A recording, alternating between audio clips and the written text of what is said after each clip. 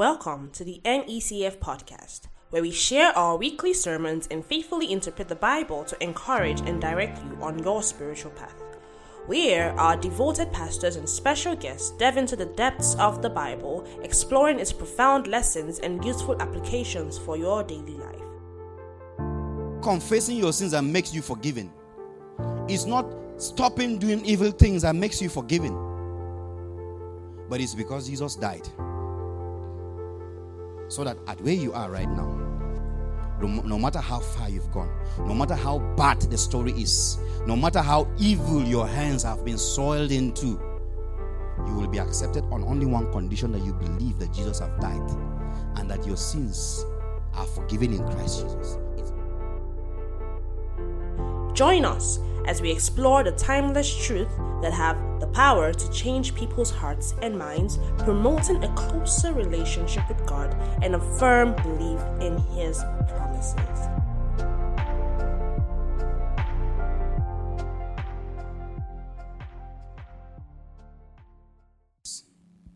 We've been talking about how God has forgiven us. We've been talking about how Jesus Christ has died on the cross for our unforgiveness. And the entirety of this teaching is to bring us to a place where we will respond. See, it's not all about understanding the theology of the forgiveness of sins, but this should be demonstrated in our individual lives. First of all, we were by our nature, dead in sin. We were in debt, a debt that we cannot pay. We are enslaved to sin. We were by nature children of wrath. But God made us alive in Christ. Ephesians chapter 2. Let's look at Ephesians chapter 2. Ephesians chapter 2 from verse 1. And you, He made alive. Look at that forgiveness as, God canceling the hostility that has brought us, that sin has brought us into. And you, He made alive when you were dead, slain by your trespass and sins. This is the debt in which at one time you walk habitually. That was our identity. We were children of wrath. By nature, we don't deserve to exist. By our nature, we don't deserve to exist. You were following the course and the fashion of this world, were under the sway of the tendency of this present age. Following the prince of the power of the air, you were obedient to and under the control of the demon spirit that still constantly works in the sons of disobedience, the careless, the rebellious, and the unbelieving who go against the purpose of God. That was our former position. That is where we are coming from. Among these, we well as you once lived and conducted ourselves in the passions of our flesh, our behavior governed by our corrupt and sensual nature, obeying the impulses of the flesh and the thoughts of the mind, our cravings dictated by our senses and our dark imaginings. We were then by nature of God's wrath. By nature what? Children of God's wrath. And heirs of His indignation like the rest of mankind. But God, let's read this together. But God so rich in what? But God so rich is He in His mercy, because of and in order to satisfy the great and the wonderful and the intense love with which He loved us. Even when we were dead, slain by our own shortcomings. Look at what He did. And trespasses. He made us alive together in fellowship and in union with Christ. He gave us the very life of Christ Himself. The same new life with which He quickened Him for. It is by what? By grace. You know what that grace means? His favor, His mercy, which you did not deserve.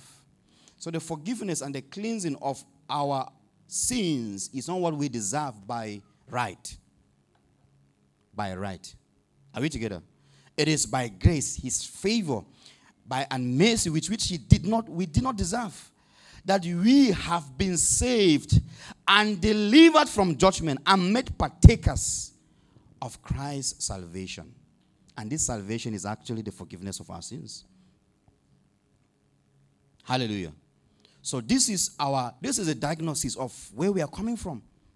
This is our position. This is where God has brought us from. All of us. All of us. Including the one that offended you. You were by nature a child of wrath as that offender. But he has made us alive in Christ Jesus. Our new identity in Christ brings us into a relationship with him. That is what we've been talking about throughout this year, the life in the Holy Spirit.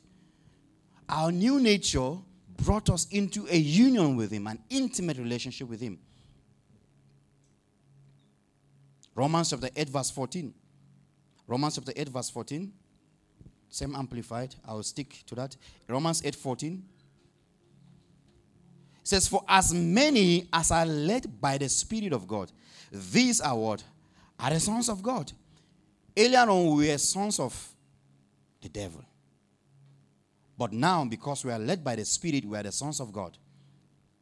For as many as are led by the Spirit, we are the sons of God. Galatians chapter 5 verse 16. Galatians chapter 5 verse 16. Galatians 5:16. I say then, because this is our nature, I say then, walk in the Spirit. Responsive to the Spirit, that's what it means. And you shall not fulfill the lust of the flesh. Now it is on this note that I want to draw the curtain to the teaching on the forgiveness of sins.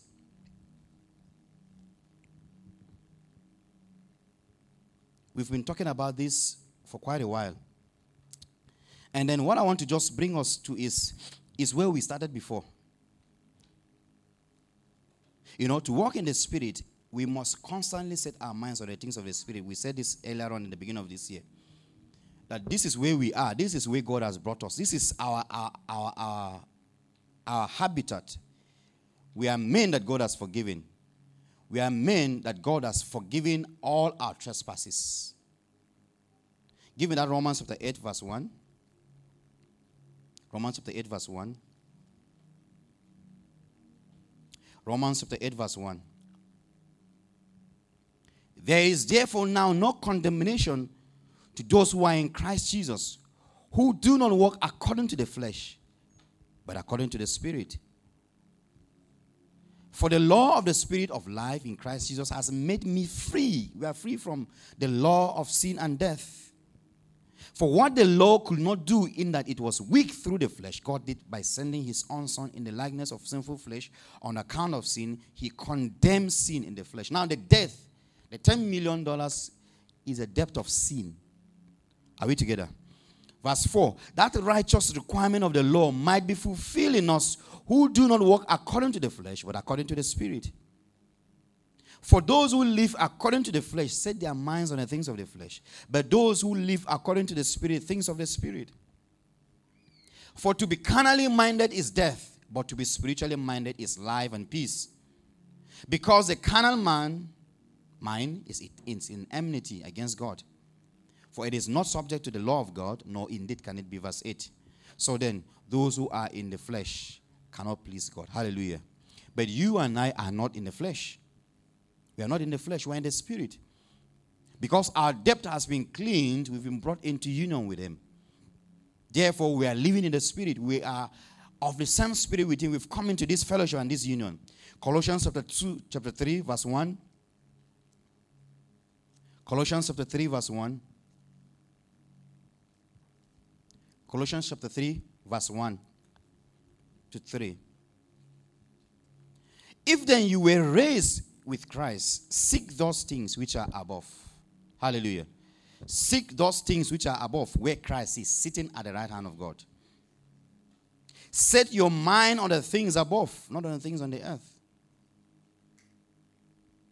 For you died, and your life is hidden with Christ in God. Hallelujah. So this is where we build the foundation. This year, trying to understand who we are, what Christ has done for us.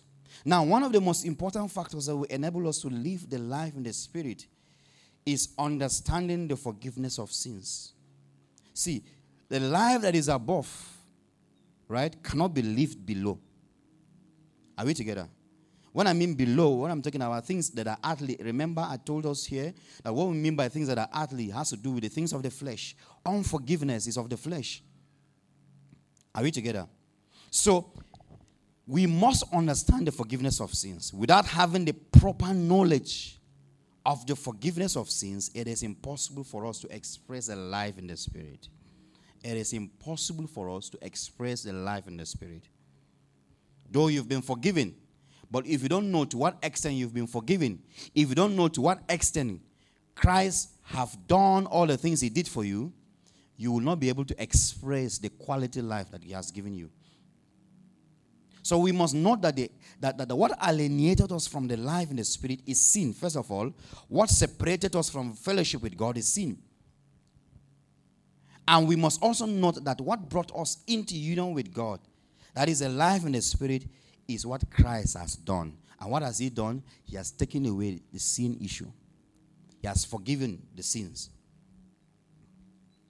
And we said that understanding the forgiveness of sins influences our lives in three fundamental ways. It influences our lives in three fundamental ways. For you to have a grasp of an understanding of what Christ has done for you, your life will be influenced in three ways, fundamentally. Now, the first place where our lives will be influenced is our relationship with God. Because many of us don't know what Christ has done for us.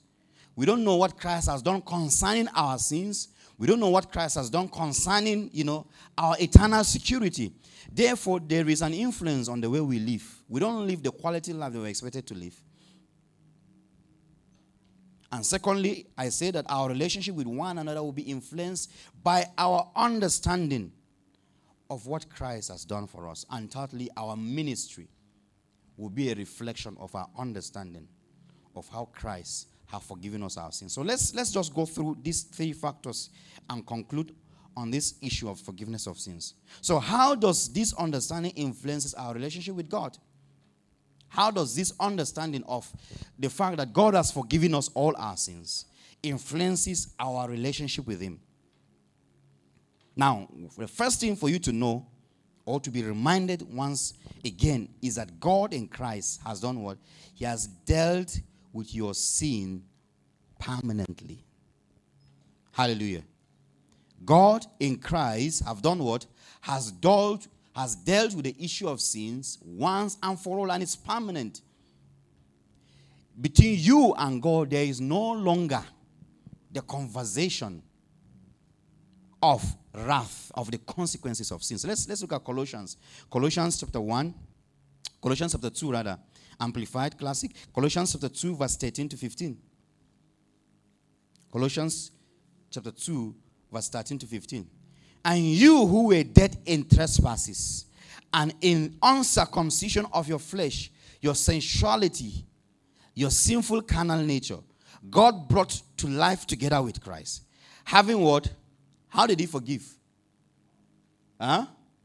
Having freely. Which means that your forgiveness is without a charge. Having freely forgiven us, how many of our trespasses? How many? All our trespasses. Having what? Cancelled and blotted out and wiped away the handwriting of the note. You see? There's a way that if you clean something, it can be traced.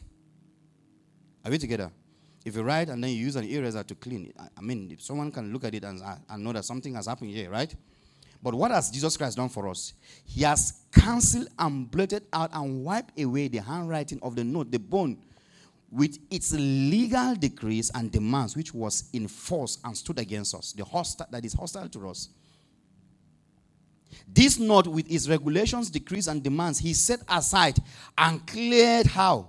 Completely out of your way. By doing what? By nailing it to the cross. So completely Christ has nailed our sin to the cross. God disarmed principalities. This is what comes alongside with what? With the forgiveness of sins. He disarmed the principalities and the powers that were ranged against us.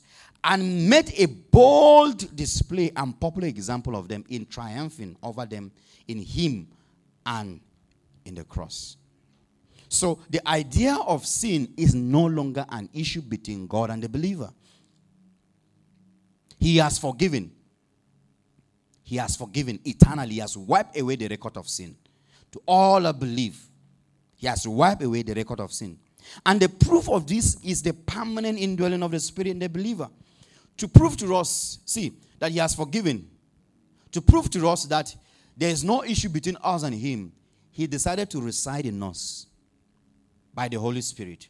So the Holy Spirit indwelling in the believer is a proof of the permanent forgiveness that we have received. The life in the Spirit we're talking about is a union that is as a result of the forgiveness that we receive in Christ. So the Holy Spirit living in us, or we living in the Spirit permanently, the Spirit living in us permanently is a proof of this forgiveness. Ephesians chapter 1 verse 13. Ephesians chapter 1 verse 13 to 14. In him, you also had the word of truth, the glad tidings. And what is the glad tidings? The gospel. The gospel is concerning the forgiveness of sins, that you are forgiven of your salvation, and have believed in and adhered to and relied on him. Where what? You were sealed with a seal. You were stamped with the seal of the long-promised Holy Spirit. That Spirit is what? Is a guarantee of our inheritance. The first fruit, the pledge, and the foretaste, the down payment on our inheritance, of our heritage, in anticipation of its full redemption and acquiring a complete possession of it, to the glory, to the praise of his glory. Hallelujah. And also this forgiveness, as a matter of fact, is free of charge. It's a gift to you. The forgiveness of sin is a gift. It's not what you do by yourself. It's not what you created. It's not because you've been nice and been I've been a good person. That's why I've been forgiven. No. It's because of his grace. It's because of his grace that you've been forgiven. Ephesians chapter 2, verse 8 and 9. You see, it's a gift. The forgiveness, we've seen it. It's a gift. Ephesians chapter 2, verse 8. For it is by free grace. The way they qualify this grace, I don't know whether there's a grace that is not free. Hallelujah. But let's agree with them. For it is by free grace, God's unmerited favor, that you are saved and delivered from judgment and made partakers of Christ's salvation. The previous slave we read about, what did he do to earn the forgiveness? Nothing. He didn't even say, I'll pay deposit and complete the rest later. No. He was forgiven free of charge. He was let go free of charge. For it is by free grace that you are saved, delivered from judgment, and made partakers of Christ's salvation through your faith. And this salvation is not of yourselves. It's not of your own doing. If I was the one paraphrasing this, I would say it's not of your own doing, nor undoing. Because some of us are thinking that it's because there are some sins I've not committed. I have not killed anybody. I've not committed abortion. In my life, I've never stolen anything. So I think my sin, God can easily overlook and forgive because you've not done anything. No. By nature, remember what we said, by nature. For not believing, by nature, you are a child of wrath. Amen? By not believing that Jesus saves, you are by nature a child of wrath. So if there's anybody here and then you've not believed that Jesus has forgiven your sin, then the bad news is that you are a child of wrath. Are we together? The bad news is that you are a child of wrath. No matter how beautiful you are looking, no matter how handsome you're looking, no matter how well dressed you are this morning, you are a temple of demons. That's what the scripture says, because the Holy Spirit does not live in you.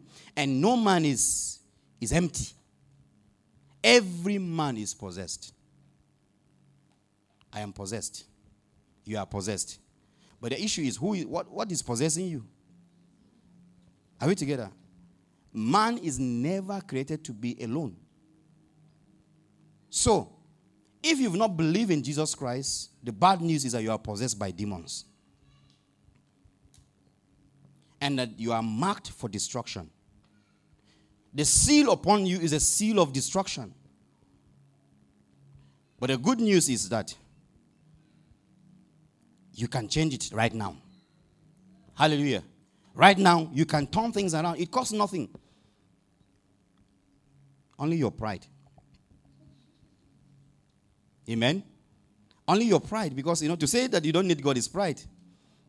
Amen. And pride does what? It kills. Eh? So don't swallow your pride. Vomit it. Some people say swallow your pride. Don't swallow it. It will kill you. Believe in Jesus Christ. That is how you have the seal of the Spirit of God.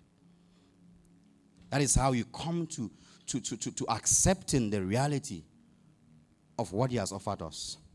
Believe in Jesus Christ, not that He is just a prophet, but that He died for the forgiveness of sins. That He died that you will be set free from sins. So for it is by free grace, unmerited favor, that you are saved from judgment, made partakers of Christ's salvation through your faith. And this salvation is not of yourselves, of your own doings, nor undoing. It came not through your own striving. Hallelujah. That is why we keep telling you that you don't do anything to be forgiven. That's why we will tell you that, it's not identifying with what Christ has done. It's by acknowledging and embracing and agreeing that my sins are forgiven in Christ. It is a gift of God. Hallelujah. So, it is a gift of God. Forgiveness is a gift of God. Forgiveness is a gift of God. So, what is the implication of this to us? It means that sin no longer is an issue, right? It's no longer an issue. We've established this 1 John chapter 2, verse 12. Little children, it says, 1 John chapter 2, verse 12. It says, I am writing to you, little children, because of His name's sake, your sins are what? Are forgiven. So, your sins are not going to be forgiven, but your sins have what? Have been forgiven. Pardon through His name and on account of confessing His name. Now, this confessing, we know what this confessing is. Are we together? And what do you confess? Not your sin, but what do you confess? His name. That is what makes you forgiven on the account of confessing His name. And confessing His name is accepting and believing and agreeing with what He has done. The name there is the authority that He comes along with and what He has done. Hallelujah. The implication of this is that we have freedom from sin. Amen? We have freedom from sin. Now, I'm trying to tell us how this will relate, how this affects our relationship with God. Number one, we've already been forgiven. We have freedom from sin. We have freedom from sin. Now, what does this freedom from sin mean? Romans chapter 6, verse 5 to 14. Romans chapter 6, verse 5 to 14. For if we have become one with Him, we've become one with Him by believing, by sharing a death like His, by identifying with Him, we shall also be one with Him, sharing His resurrection by a new life for God. We know that our all unrenewed nature was nailed to the cross with Him in order that our body, which is the instrument of sin, might be made ineffective and inactive for evil, that we might no longer be slaves of sin. So your position right now, and give me that verse again, verse 5, verse 6, is that you have been made ineffective and inactive for evil. Hallelujah. This is the implication of believing in Jesus Christ that has forgiven your sins. It means that you have been made inactive and what? And ineffective for evil. So if you find yourself doing evil, then I don't know where you get that power from, because the spirit that lives in you does not empower you to do evil. That we might no longer be what? Be slaves of sin. We are no longer slaves to sin. We are no longer slaves to sin. Verse 7. For when a man dies, he is freed, loosed, delivered from the power of sin among men. Have you ever seen a man that died thinking about his school fees? Thinking about the debt that he owes near his university? That's how to rest in peace from the things of the world. Amen. Somebody, I want to rest. If you want to rest in this life, you will never rest. If you want to rest, you can go 6 feet down. Then you rest from the challenges and the problems of this life. That's just by the way. Now, if we have died with Christ, we believe that we shall also live with him. Verse 9. Because we know that Christ, the anointed one, being once raised from the dead, will never die again. Death no longer has power over him. So also death no longer has power over the believer. Amen. Death has no power over the believer. Death has no power over the believer. Now, we're not saying that you will not naturally die. Amen. But when you die, it's a transition to an eternal life. What we're meaning is that you will not be forever separated from God. That is a death here. You will forever be in union with God. That is life. For by the death he died to sin, ending what? His relation to it, once and for all. And the life that he lived, he is living to God in unbroken fellowship with him. Even so, consider now, because Christ have done this, even so, we what? We consider ourselves also dead to sin and our relationship to it broken completely. So a man that has believed in Christ has been disassociated from the life of sin. Life influenced by the nature of sin. That relationship has been broken. But alive to God, living in unbroken fellowship with him in Christ Jesus. Let not what? Let not sin. Therefore, ruled as what? As king in your physical body. Short-lived, perishable bodies. So when we say you are forgiven, we're not saying that now you can keep on doing whatever you want to do because there's no problem. What we are saying is that you are mad. That's what we're saying. How can you, who is dead to sin, continue to sin? What we're saying is that something is wrong with your head. What we're saying is that you are acting out of order. What we're saying is that you have mental problem. For you to be in Christ and continue to live contrary to your nature. For you to be in Christ and continue to live contrary to your nature. Something is wrong with you. So let not sin therefore rule as king in your mortal, short-lived, perishable bodies, to make you yield to its cravings and be subject to its lust and evil passions. Do not continue offering or yielding your bodily members as faculties to sin as instruments, the tools of wickedness. But offer and yield yourself to God as though you have been raised from the dead to perpetual life, and your bodily members and faculties to God, presenting them as implements of righteousness. So the default life of the believer is righteousness. For sin shall not any longer. Hallelujah. This is your reality. This is our reality. This is our identity. This is who we are. Sin shall not any longer exert dominion over you. Since now you are not under the law as slaves, but under grace as subjects of God's favor and mercy. Amen? Sin is no longer an issue. In fact, God has forgiven sin, and sin does not have relationship with you. Hallelujah. So the issue of sin has been dealt with once and for all. We have freedom from sin, from its penalty, from being slave under sin, from its penalty, which is eternal death. And we've been brought into what? An unbroken relationship with Christ. Therefore, we can come boldly to God at all times. Amen? You can come boldly to God at all times. In all seasons, you have access to God. You have access to God. Because there's no separation between you and God. Christ have made an open door for us. The curtain of separation have been torn from top to bottom. Hebrews chapter 4 verse 14 to 16.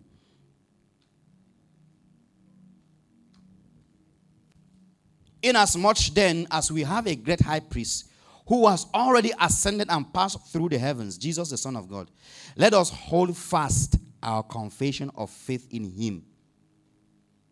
For we do not have a high priest who is unable to understand and sympathize and have shared feeling with our weaknesses and infirmities and liabilities to all sorts of temptation, but one who has been tempted in every respect, and we as we are, yet without sinning. Verse 16. Let us then fearlessly.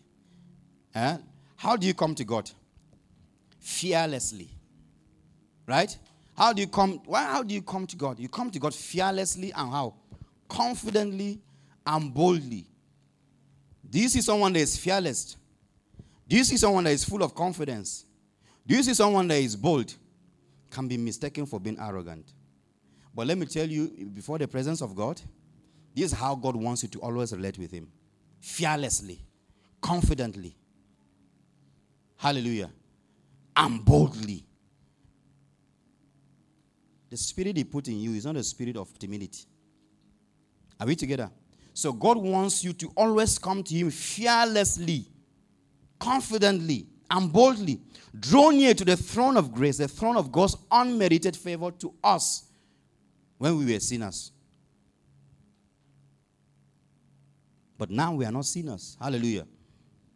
That we may receive mercy for our failures and find grace to help in good time for every need, appropriate help and well-timed help, coming just when we need it. Whatever kind of help can be found at the throne of grace. So you are a partaker of that help. You are a partaker of that help. God has made a door for you to access that help. You have that help by right. You have that help as a matter of your identity as a child of God. You have access to that help.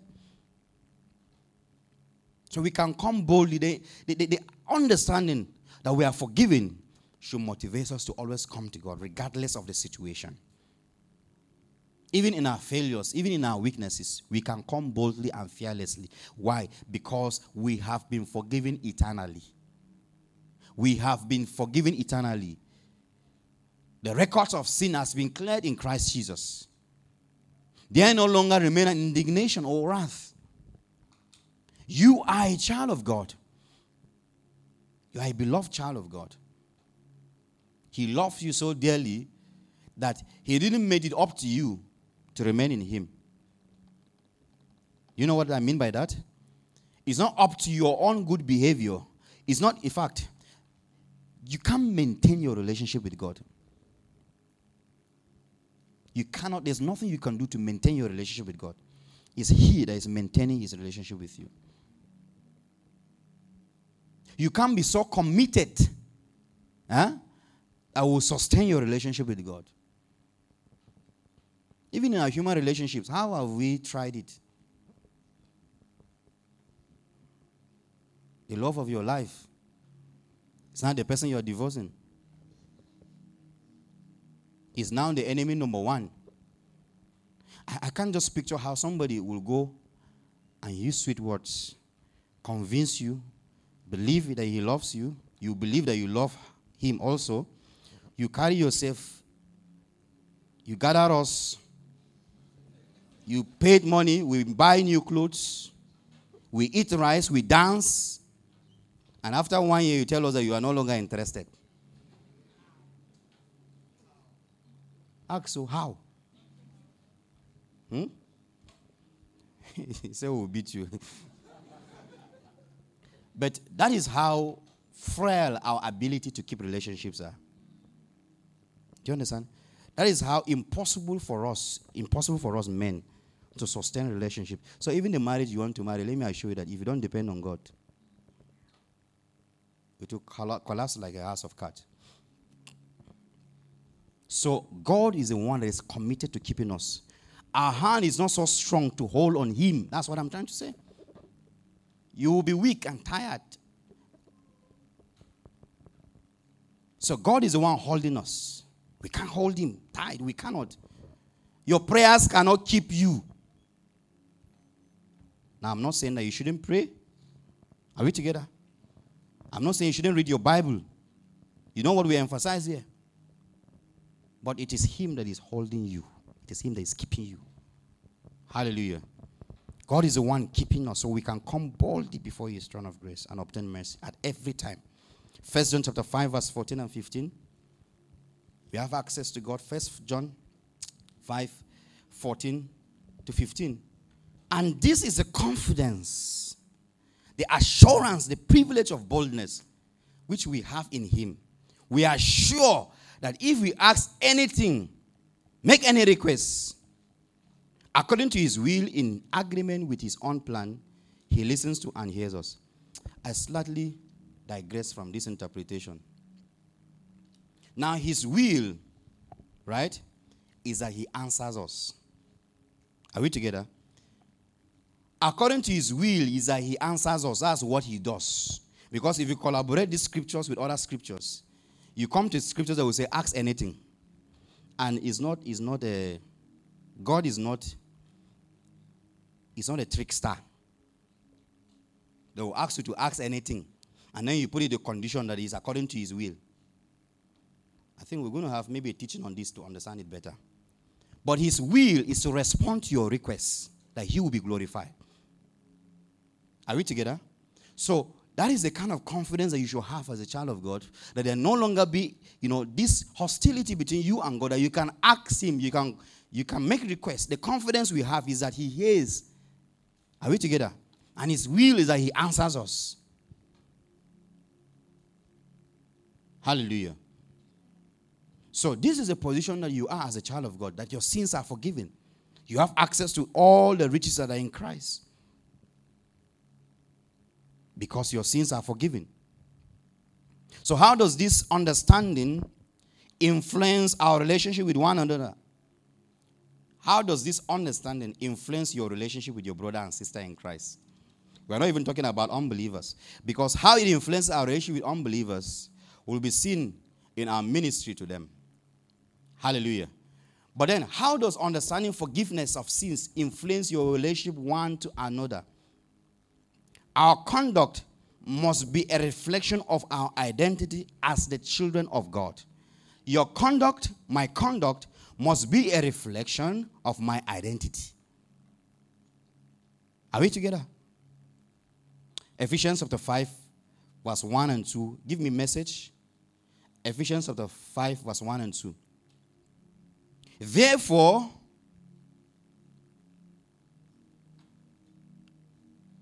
yes, give me amplified first, then we'll read message. Therefore, be imitators of God. And what does this mean? We see what God does, and we do same. Do you know why we can see what God has done, and we can do same? Because that same God that did that thing, he is living in you. So he has empowered you with every resources to do what? To do the same as he has done. So therefore, be imitators of God. Copy him and do what? And follow his example. Many of us are good in copying bad examples. But our example is Christ. Copy him and follow his example. As well-beloved children, what did well-beloved children do? They imitate their father. And work how? In love.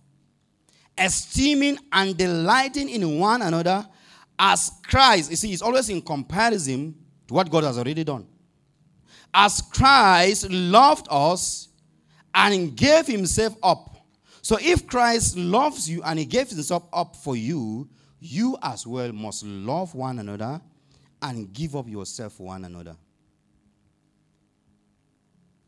He gave himself up for us, a slain offering and sacrifice to God for you, so that it became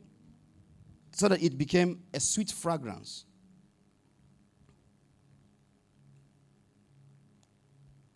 Let's look at it in the message. Let's look at how the translation put it. It says, watch what God does, and then do what? And then do it. Like children who learn proper behavior from their parents. Mostly what God does is to love you. That's what God does, is to love you. keep company with him, and learn a life of love. Observe how Christ loved us. His love was not cautious. Therefore, our love one to another must not be cautious.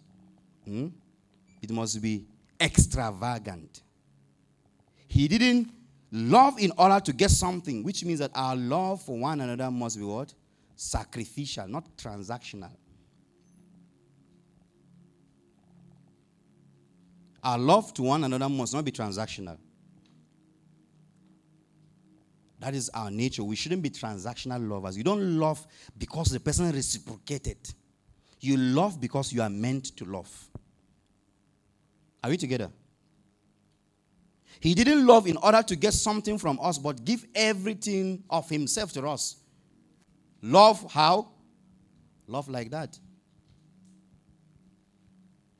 Love like that. So how has Christ loved us? Not cautiously. God's love is extravagant. It's not finding fault towards us. It's not transactional. See, you must learn to love sacrificially. Because that is the identity. See, the way God loves is sacrificial. So you can't say you are displaying the love of God and your own is transactional. Transactional in the sense that people must respond to your love. Look at what I did to him and he didn't even do me back. You know, people say do good to people because you don't know, well, we don't know tomorrow.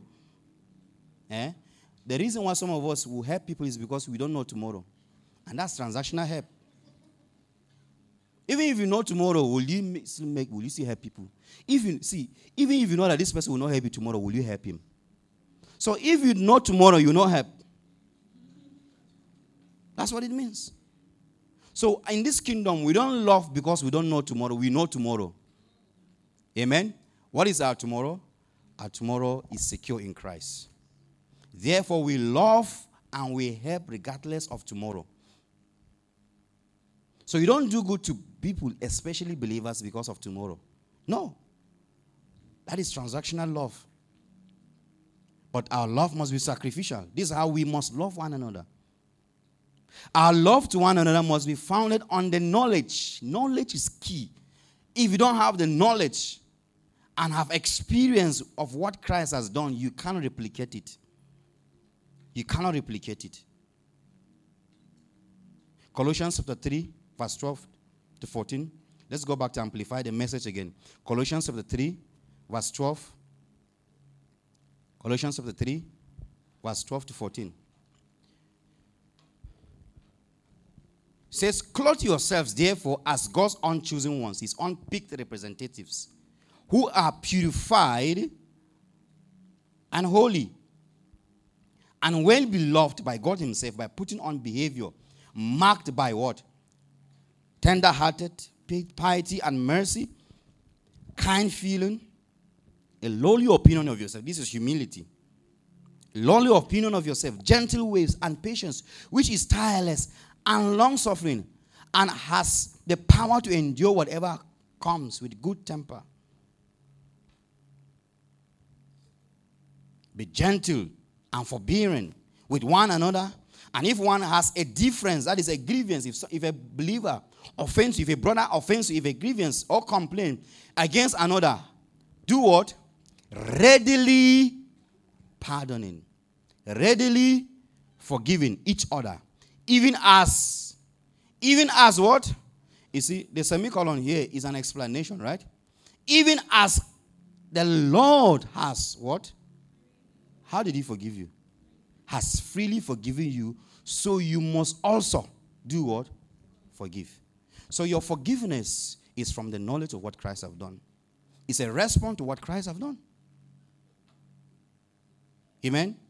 Let's look at it in the Message translation. Now, did I read verse 14? Let me read verse 14. And above all this, put on love and enfold yourself with the bond of perfectness, which binds everything together completely in ideal harmony. Let's look at it in Message translation from verse 12. And regardless of what else you put on. Okay. Verse 12. So choosing by God for this new life of love. See, God has called us for the life of love. Dress in the wardrobe God picked out for you. I love the way he explained this. God has already picked up your dress. And this is a dress you should put on: compassion, kindness, humility, quiet strength. That is, what is it? It's discipline. The next verse 13. And regardless of what else, verse 13, be even-tempered, content with second place, humility, and contentment. This is quite different from what motivational speakers will tell you. Quick to forgive an offense. Quick to what? To forgive an offense. Forgive as quickly and as completely as the Master forgives, which means that Jesus Christ has forgiven you quickly and completely.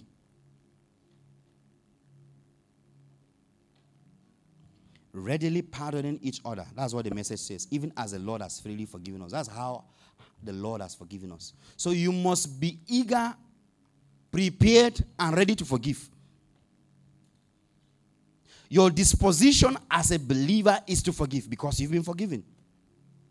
Your condition of mind, your state of mind is not to hold grudges.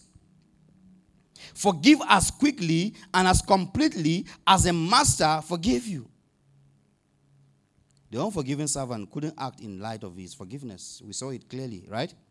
He couldn't respond to this forgiveness. He was quick to choke someone by the neck.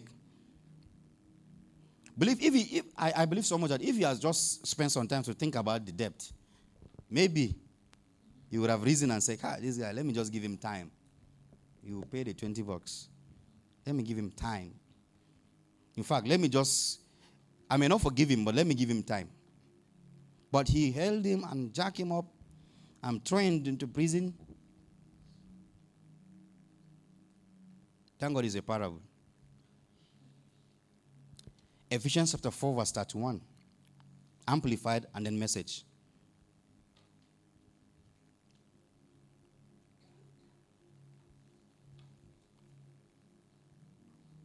Let all bitterness and indignation and wrath, passion, rage and temper, and resentment, anger, animosity, and quarreling, brawling, clamor, contentions, and slander, evil speaking, abusive or blasphemous language. Some of us, when we are offended, we have license now to say our mind.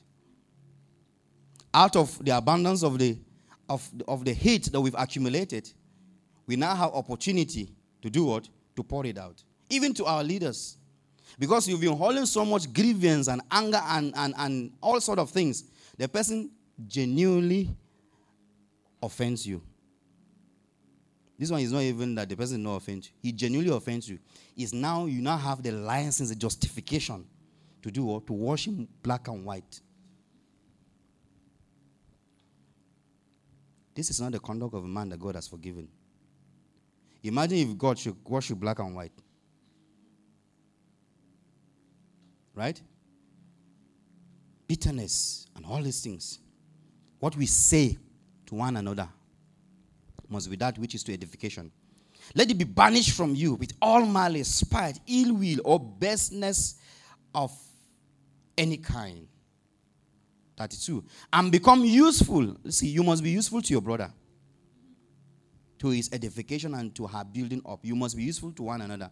And kind to one another, tender-hearted, compassionate, understanding, loving-hearted. You see, they always put forgiveness in the mix. Forgiving one another, how? Readily and freely in comparison to what God in Christ has done for you. So think of the worst person that have offended you in this life. Imagine. We always have this one person that, if not for God, could have changed it for the person. If not for God. If not that I'm a believer, could have seen my other side. Think of the worst of all the worst people that have offended you. Think of the worst thing that has ever happened to you. Think of all the abuses and the insult and all that you've endured. You must forgive even as Christ has forgiven you. Forgiving readily and as freely as possible. Free simply means you don't put a condition to your forgiveness. Forgive quickly and thoroughly. Let's read it, the message, the way message put it. It says thoroughly. There's some forgiveness that we don't forgive thoroughly. From 31. Make a clean break in all cutting, backbiting, profane talk. Be gentle with one another, sensitive. Forgive one another as quickly and how? And thoroughly as God in Christ forgave you. So you must be thorough. Simply means that there's nothing that you've not pardoned. There's nothing that you've not forgiven. Now to pardon, to forgive, simply is not just in your mind and say, forgiven. Forgiveness simply means that you don't apportion the penalty of that offense to the person. That's what forgiveness is. If God said, I've forgiven you, but this hellfire, you will test it.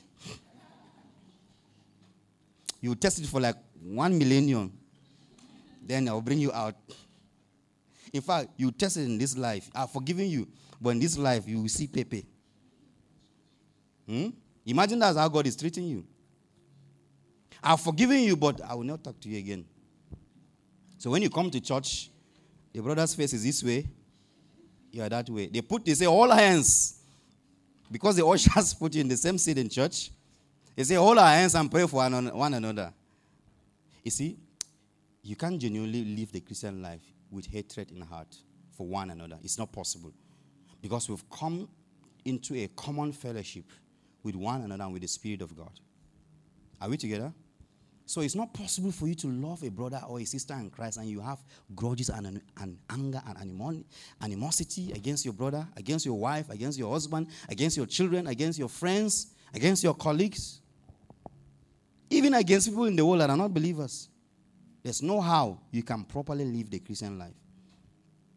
So you must forgive readily. Say, I'm ready to forgive. Say, I'm ready to forgive. I'm ready to forgive. I forgive freely, I forgive quickly, and I forgive thoroughly. Hallelujah. As a child of God, it must not take you plenty time to forgive. See, let me say this, right? The space between offense and forgiveness is what properly explains your level of maturity in the things of God. I will know how mature you are as a believer by how readily and quickly you are to forgive. Somebody offended you 5 years ago. You say, forgiveness is a process. Is this salvation you want to do? What is the process? That, I'm healing, I'm this before I forgive. I have to see a therapist. God have done the therapist in Christ. You must forgive quickly and how? And readily and thoroughly. You must be ready to forgive at all times. It must not take you plenty of time to forgive. You must learn to forgive quickly as possible and completely. There must be no condition to forgiveness. Forgive freely. If God says, I'll forgive you, but then how will that forgiveness be free? How will that forgiveness be without condition?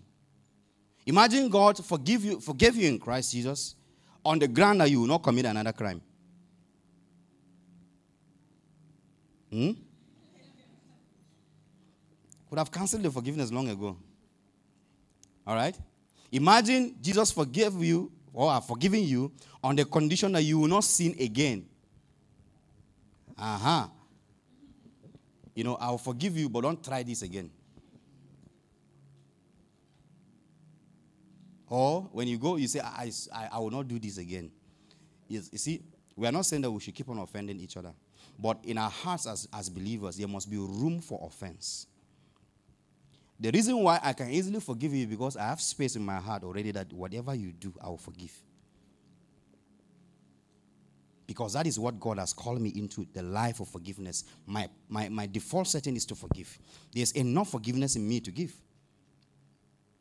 So there should be no condition attached. Your forgiving one another is not conditioned to good behavior. Are we together?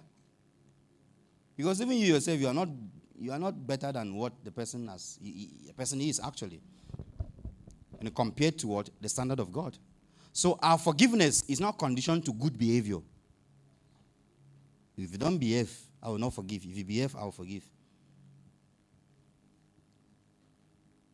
Be ready in season and out of season to forgive.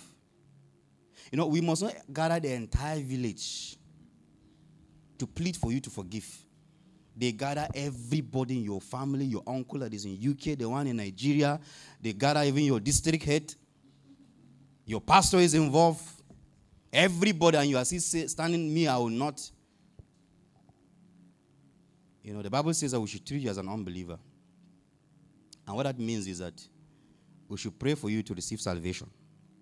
Because this one is not born again. That's how to treat someone as an unbeliever. It means that you've not believed. It means that you've never believed. Hallelujah. So walk in love. Walking in love is actually life in the Spirit. Peter asked a question on how many times should one forgive. Peter maybe he has grievance against one of the disciples. It's very proactive. Matthew 18:21. Give me Matthew 18:21 as I wrap up. Matthew 18:21. At that point, you see, the context of this conversation, give me in New King James. The context of this conversation was what Jesus was teaching earlier on. If a brother sinned against you, go to him and did it. Peter was listening. Maybe you now remember Judas took his money and never paid back. And then he came to Jesus, he said, Lord, how often shall my brother sin against me and I forgive him? Up to 7 times. Maybe the person he has forgiven 7 times. And he's ready to change it to the person. 7 times. Where did he learn that? Where did he see that doctrine of 7 times? Some of us, he has done it once, he has done it twice. No, this is enough. No, I can't take it anymore. This is the end for you. And you, every day you come to God in tears. And you are telling somebody that this is the end for me. You are a debtor. Are we together? So he said 70 times. Look at how Jesus replied. Verse 22, right? And Jesus said to him, I do not say to you up to 7 times, but up to 70 times 7. That's 490. If I'm not mistaken, right? Since you are looking for a number, let me give you a number. So this is not a law, but it's to tell you that you have to forgive. That's what it means. You have to forgive. We do not take this literally, but figuratively. Forgiving indefinitely. That's what it means. We must learn to forgive and not to be like the unforgiving servant who readily, chuck his co-servant. Our message is forgiveness. Amen? Our message is forgiveness, unconditional forgiveness. Our ministry to the unsaved is that God in Christ has forgiven sin. And this forgiveness is unconditional. So close your eyes and talk to God at this moment. Thank you for listening to our sermon today. We hope you were blessed by this teaching. If you want to learn more about our church, please visit our website or follow us on social media. We would love to connect with you and hear your feedback. Don't forget to subscribe to our podcast channel and share it with your friends and family. You never know who might need a word of encouragement.